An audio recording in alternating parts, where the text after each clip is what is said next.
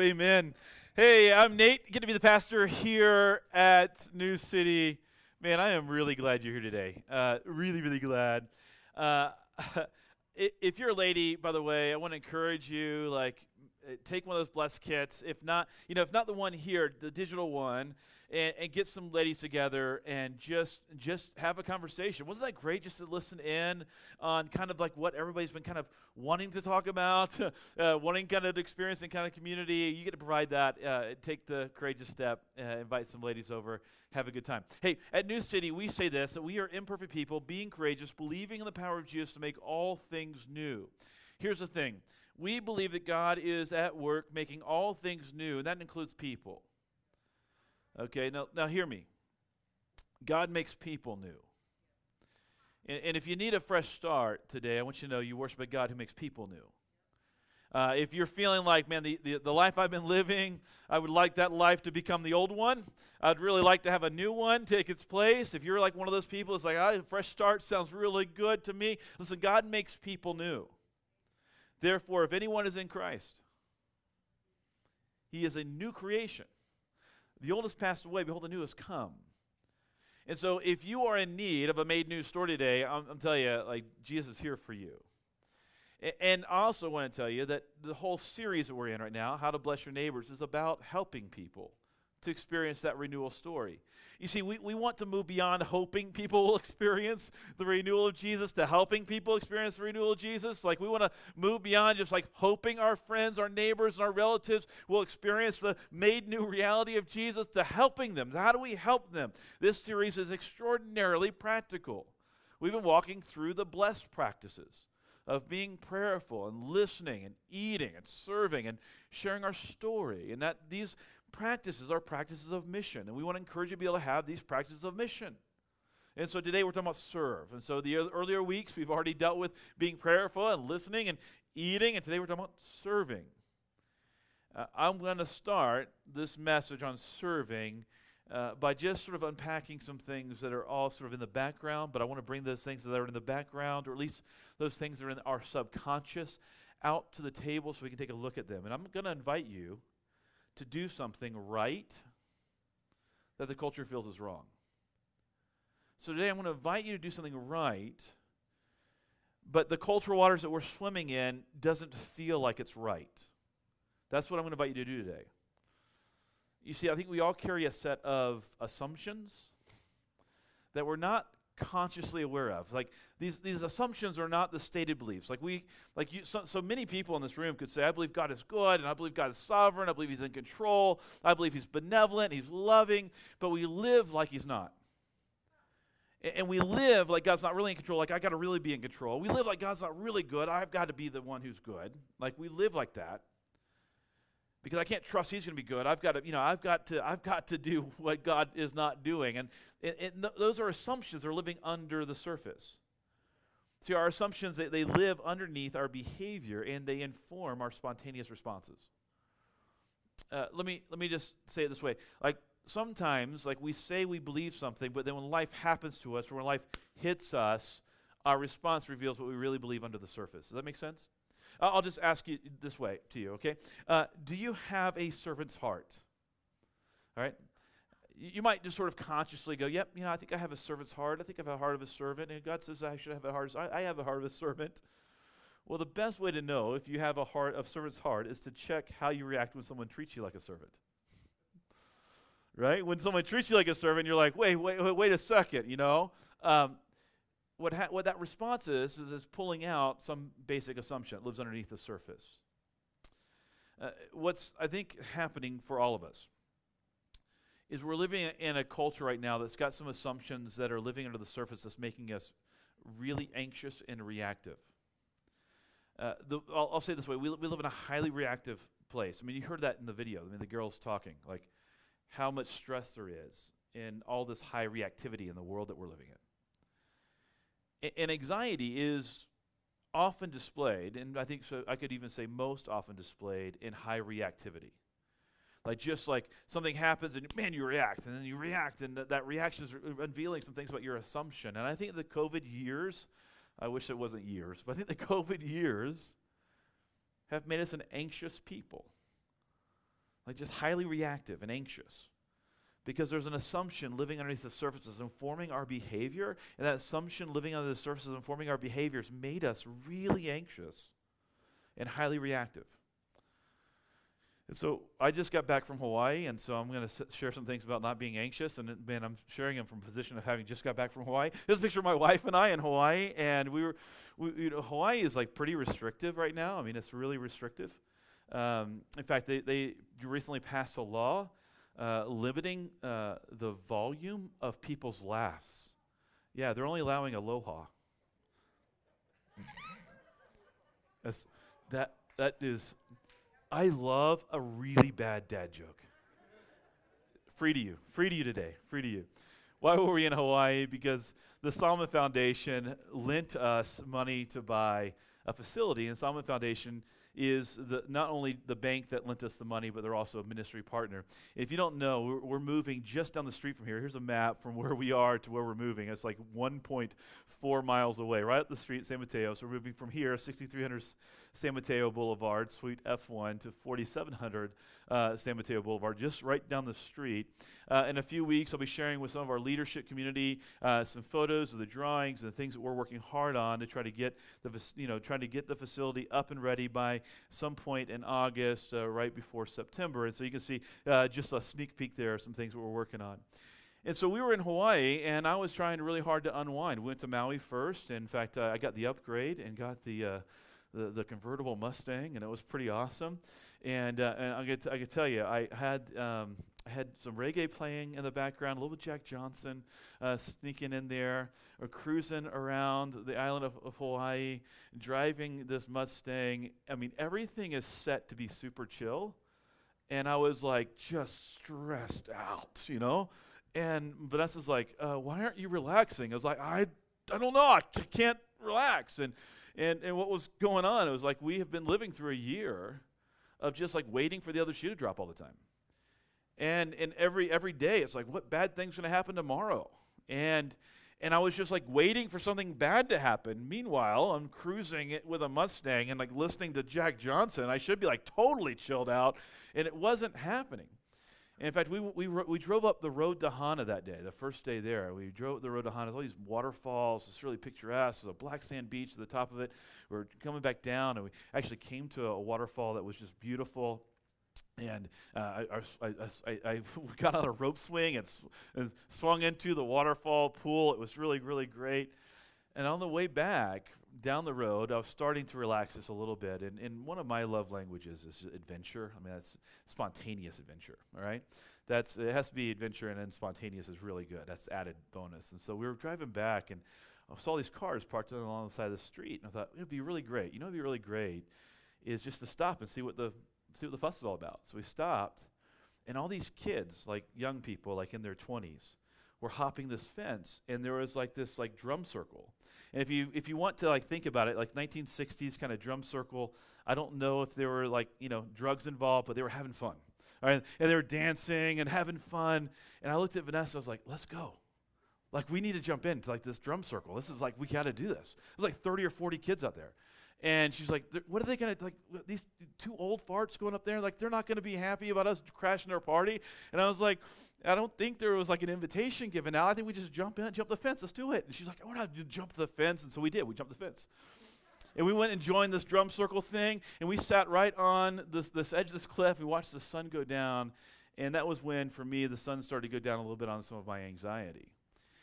I had recently read this book, Managing Leadership Anxiety, and man, life-changing book. I mean, truly, for me, a life-changing book.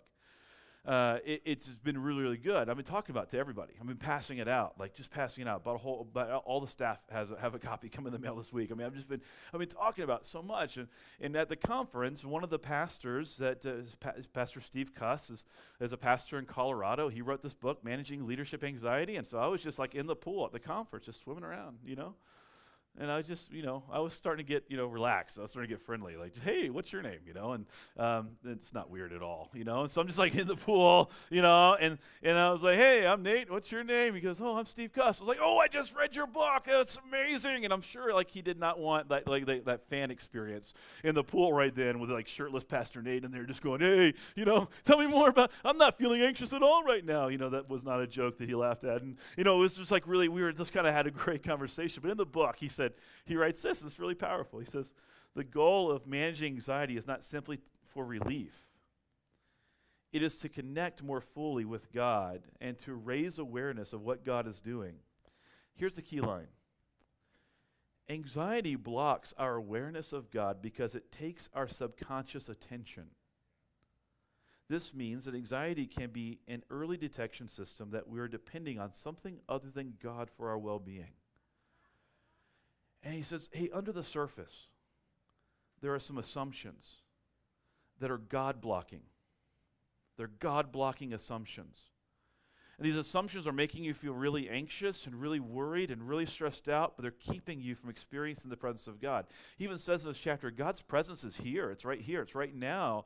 But you may be missing out on his presence because these assumptions are living subconsciously under the surface, and they're blocking you from experiencing his presence even right now. And I think the source of our anxiety and high reactivity may be an assumption that we let grow under the surface of our conscious life. So what's the assumption? Here's the assumption. It all depends on me. When you start believing that it all depends upon me, man, the anxiety shoots through the roof. And here's how the culture is feeding it. The culture is feeding this assumption this way because the culture is telling us every day, no one is going to look out for you, even God. So you better look out for yourself first of all. That's the water we're swimming in every day. No one's looking out for you, not even God, so you better look out for yourself. And so the culture is feeding us a me or an us first anxiety. So what happens is we cul-de-sac, we either we isolate, just us, our unit, our family, we isolate, we go, everybody's against us, somebody's about to hurt me, somebody's going to hurt me, I know somebody's going to hurt me, I'm going to be hurt. Or you cul-de-sac with a group of people and say, we're going to find security in this subgroup within the world because everybody else out there is out to get us, and it's like a me first, us first kind of anxiety that kind of develops. But the gospel feeds a God and others first love. That's what the gospel feeds. So the gospel is opening our heart to love of God and obedience to him because he is good and he is benevolent, but it also opens our heart to a love of others. When Jesus says, hey, do you want to know what all Christianity is all about? This is not difficult concept to understand. He says, you shall love the Lord your God with all your heart, with all your soul, with all your mind, and with all your strength. The second most greatest commandment, if you wanted to know the first two things you need to do as a Christian, these are it. Really everything is about these two things. You shall love your neighbors yourself.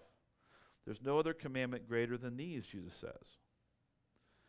And so the question I've been wrestling with is, Nate, are you a better disciple of the culture or a better disciple of Jesus? So is the culture shaping you to be an anxious human being, seeking me first and us first, isolationism, or am I being shaped by Jesus, who's calling me into a love of God, into a love of my neighbor? So we're at the conference, and Dr. Wes Beavis is the main presenter, and he presents on a book that he just recently wrote based on his PhD research. Let's talk about ministry burnout. And he walks through the burnout train line. That's what he calls it, the illustrations of the train line. There's 6 stations on the burnout train line.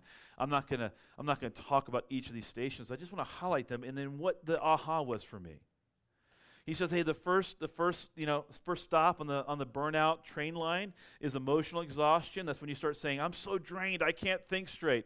Many people hit that early this last year during the pandemic. I'm just so drained, I can't think straight. And then there's an increased duration of negative assessment. That's when you say, I suck at this sucks, everything sucks. You can't see a positive, and you have a duration and an increased frequency of negative assessments of everything going on around you. Then you have a loss of emotional stability and personal discipline and resilience resilience. You just kind of get to your desk and you go, I don't feel like doing this anymore. You get home and you got chores to do. I just don't feel like doing it anymore. And you start to kind of give up a little bit because you just don't have the emotional stamina to do the things that you used to be able to do. That leads to isolation, which has you saying, I just don't want to be around anybody right now. I don't feel good about me. I don't feel good about the world. I don't feel good about you. I don't feel good. So you just isolate, and then you get diminished work effectiveness, and that's when you're like really just can't do it.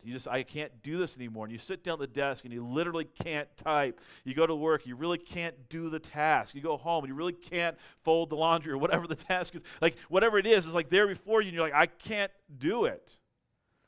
And then the last step is identity impairment and confusion. This is one that hit me. It's like, who am I? And I'm a failure, and who would even want me? And I'm not really good at anything, and why am I even doing this? And you start to really have the existential crisis of burnout. Now, it occurred to me that the primary reason that we buy our ticket and jump on the burnout train is the assumption that it all depends upon me. Because once you start thinking it all depends upon me, you start trying to hold it all together. And listen, friend, you can't hold it all together. You can only pretend to be God for so long. You can only pretend to be God for so long. And you may want to be trying to hold it, and you might want to be trying to grab hold of it all and hold it all in control. But listen, there's only one person in the universe who holds the world together with the power of his word, and that's Jesus. Discipleship then, and now we're getting close to a text. You're like, man, is there a Bible passage coming here? All right, it's coming, all right? Discipleship is moving from unbelief to belief in every area of your life. And that's what discipleship is. It's just kind of going, what is it that I'm not believing that I should be believing? Or what misbelief is present in my life that I should be addressing and dealing with? And so when you start to think that it depends all upon me, what's the unbelief there? Well, to believe it all depends upon me is to believe that God is not dependable. That's what you're really believing. So I'm going to ask you a couple questions, all right? So we're doing, I told you early, we're going to lay some things on the table, we're going to mess around with it a little bit, then we're going to let the text do its thing, okay? So do you believe that God loves you? Now, a lot of Christian people say, I do. I know 1 John 4:8, God is love. Like, he can't not love me. It's his nature. He has to love me. So let me ask you a second question. Do you believe that God likes you? Because a lot of us go, yeah, I believe God loves me here intellectually, maybe even here emotionally, but he doesn't like me as much as he likes the other person. And I've been watching on Instagram. He seems to like this other person more than he likes me. And I've been watching. It seems like he likes this other guy more than he likes me, or this other gal more than he likes me. He seems to like this couple more than he likes us.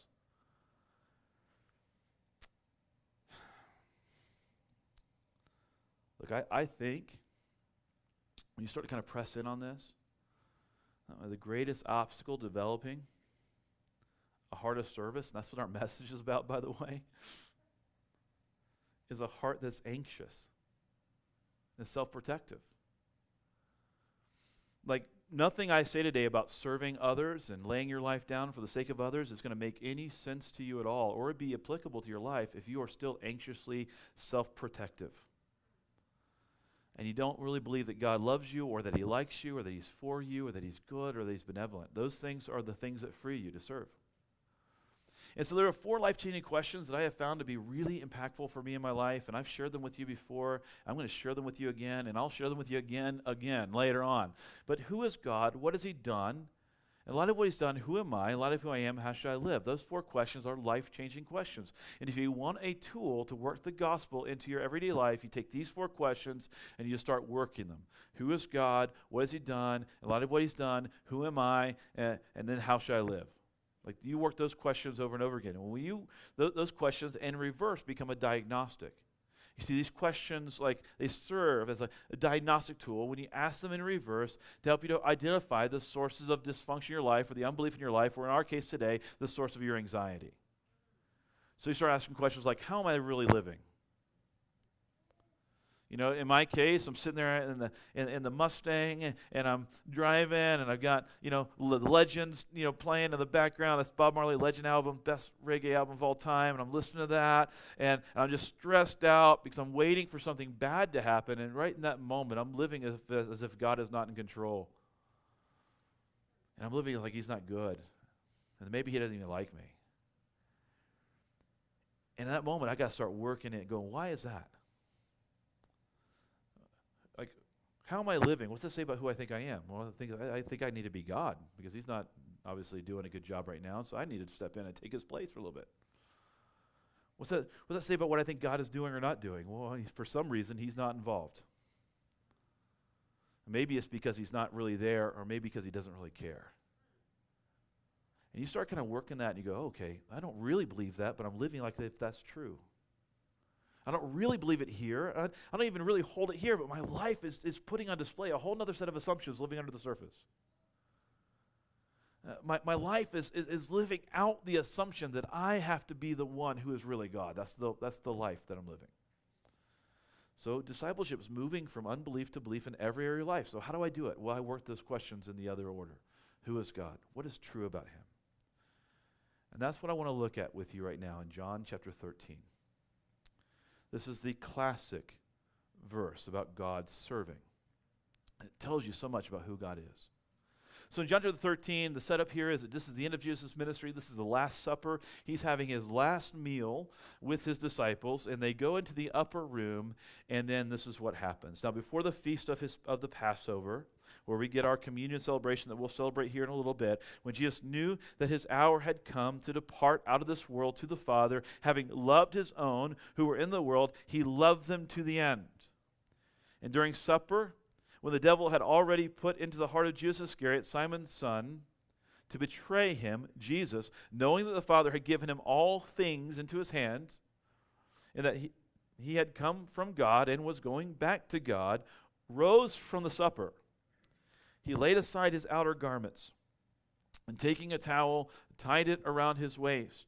And then he poured water into a basin and began to wash the disciples' feet and to wipe them with a towel that was wrapped around them. It's interesting to note here is how John makes the point of saying, like, Jesus knows who he is. He came from God. He's going back to God. He's been given all authority. Like, he knows who he is in this moment. In the words of Dave Ferguson in his book, Blessed, he says, Jesus knew his position and power. He knew that God had put all things under his authority. And yet, what did he do? He set aside his crown for an apron. That's what he did.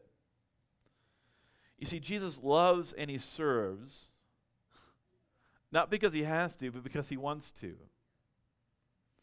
I don't know if you caught it in verse 1 in the original reading, but this is one that has stuck within me. I'm driving this right down into my soul. He loved them until the end. When you look at Jesus and you go, man, this dude's a lover. And he loved them unto the end. What's interesting to me in this passage is that the love of Jesus is not merely general and emotional. It's practical and physical. Like, that's how he puts his love on display. This was important for me. I don't know if this was important for you, but this was important for me. Like Jesus isn't coming up, to this dinner and going, let me give you some theology on my love for you. Let me lay down some deep truths. Like, that's not what he's doing. He sees a need. Dirty feet. A need that a servant would have taken care of, but a servant didn't, and no one else took care of it. And so Jesus said, I'll take care of it. And he took the posture of a servant and he washed feet. Practical and physical.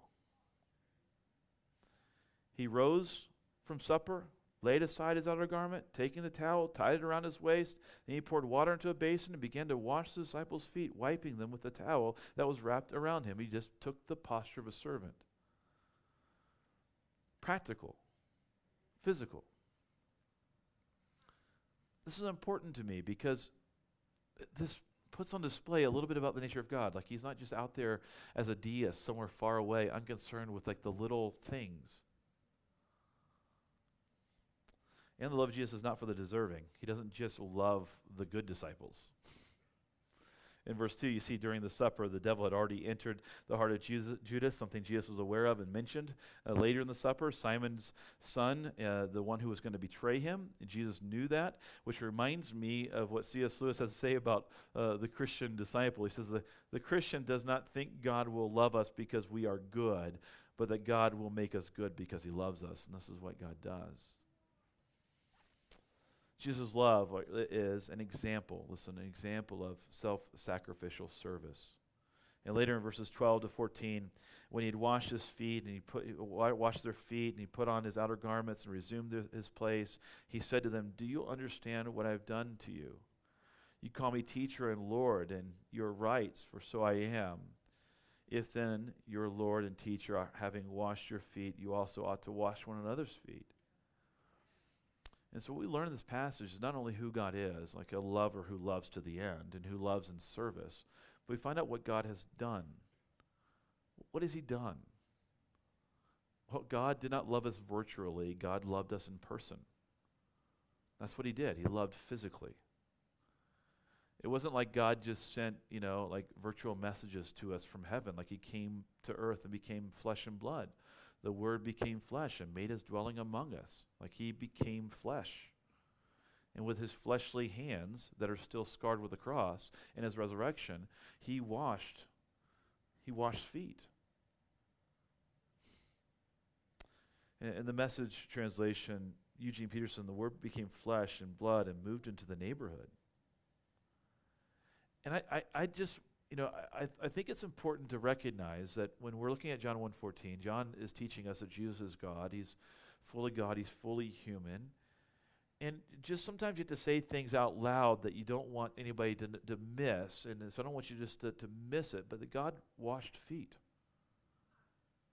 That's what God did.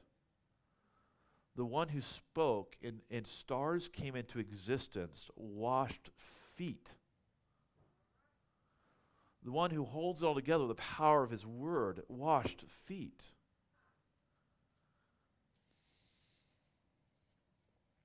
Simon was starting to get it. And he came to Simon Peter. He said to him, "Lord, do you wash my feet?" And Jesus answered him, "What I'm doing you do not understand now, but afterward you will understand." And Peter said to him, "You shall never wash my feet." Jesus answered him, "If I do not wash you, you have no share with me." Simon Peter said to him, "Lord, do not my feet only, but also my hands and my head, like wash me completely." Little did he know that Jesus would wash him completely of every sin and every stain. So Jesus' mission was to serve. That's what he came to do. He says it this way in Mark 10:45, "For even the Son of Man came not to be served, but to serve, and to give his life as a ransom for many." He came to serve. And serving is not beneath Jesus. Serving elevates just what kind of God he is, don't you see?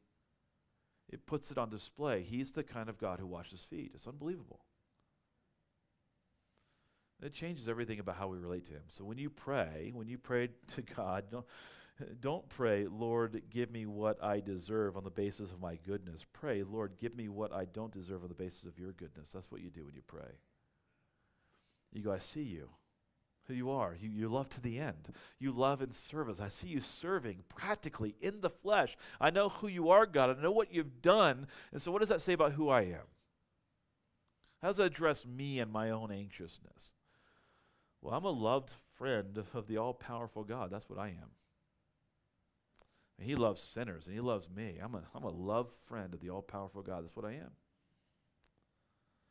And I've been just looking at John 13:1 and going, he loved them to the end.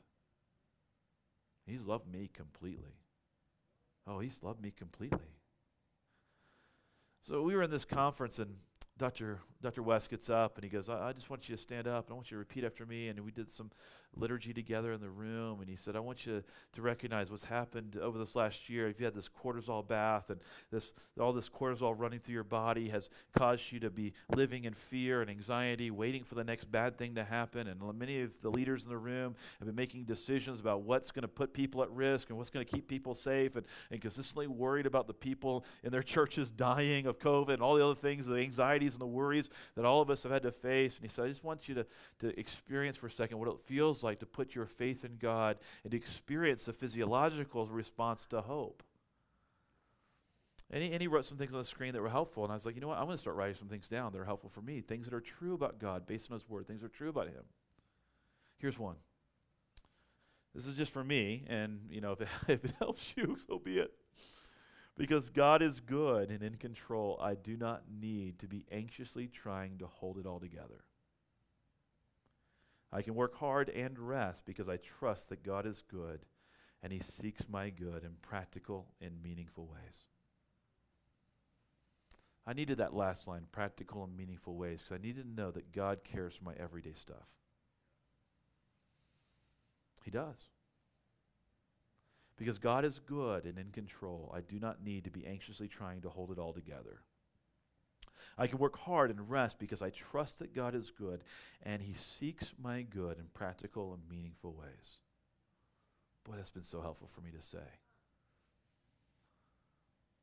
The 4 life-changing questions. Who is God? Oh, he's a lover and he loves to the end. What has he done? I mean, he's washed feet. Who am I? I'm a beloved friend of God. And what has he done for me, man? He has cared for me practically and meaningfully.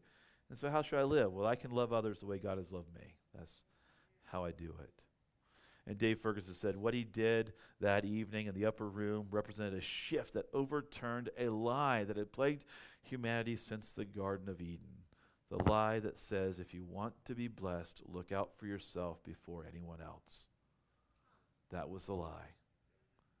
The lie was, it all depends upon you.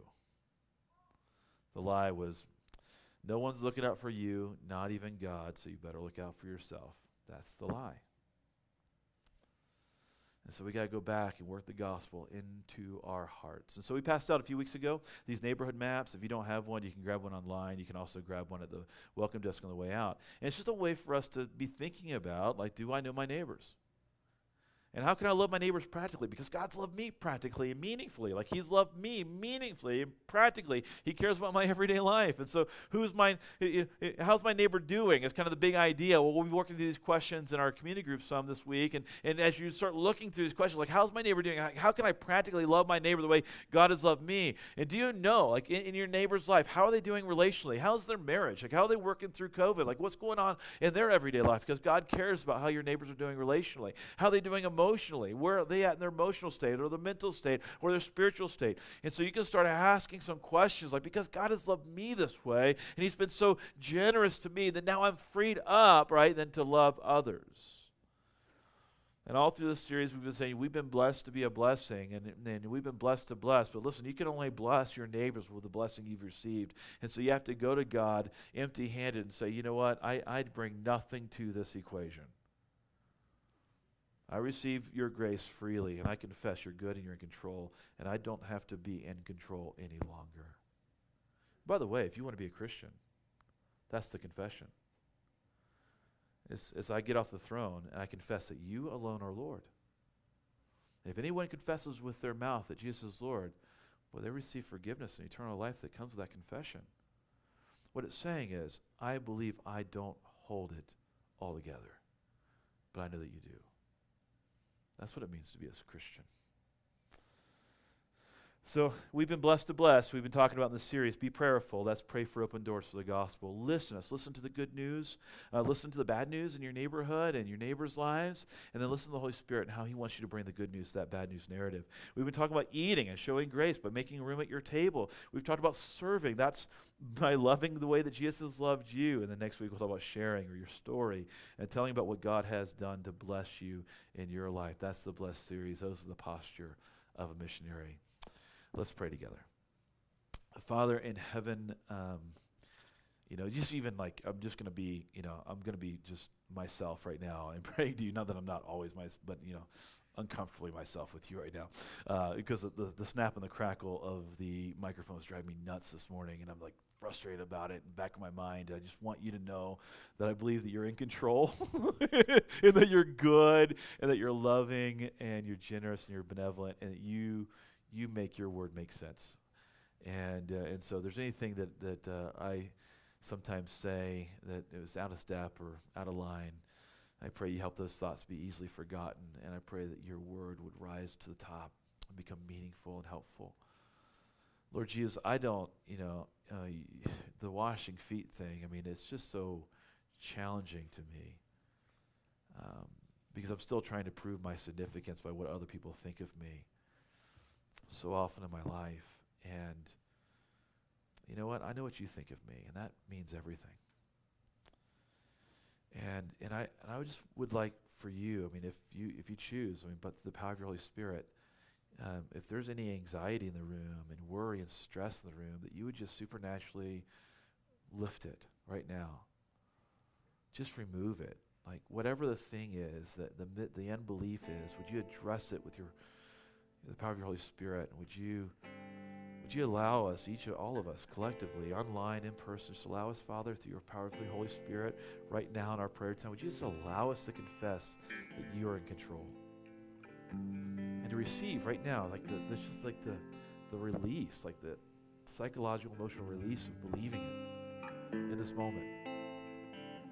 Not only are you in control, that you're good, that you love us, you like us. How life-changing that truth is. Thank you, Jesus. It's in your name that we pray. Amen. We're going to sing a song. We're going to have Mother's Day meditation still coming, and then another song to close us out. But during the worship times, you feel free to go to the Lord's table, take of the bread, remember Christ's body broken from you, take of the cup, remember his blood shed for you. It's if anything like removes anxiety, it's recognizing all sins have been covered by the cross of Jesus. Like his broken body was broken so you could receive healing in him. Like he paid the penalty for your sins. And man, talk about taking anxiety away. It's just recognizing that you are innocent because of what Christ has done for you. So receive that today as you take communion. Let's stand together, let's sing. If you're a regular attender, you can give your offerings online, give it in person today in the box at the back. We love your participation in the mission. Let's sing together.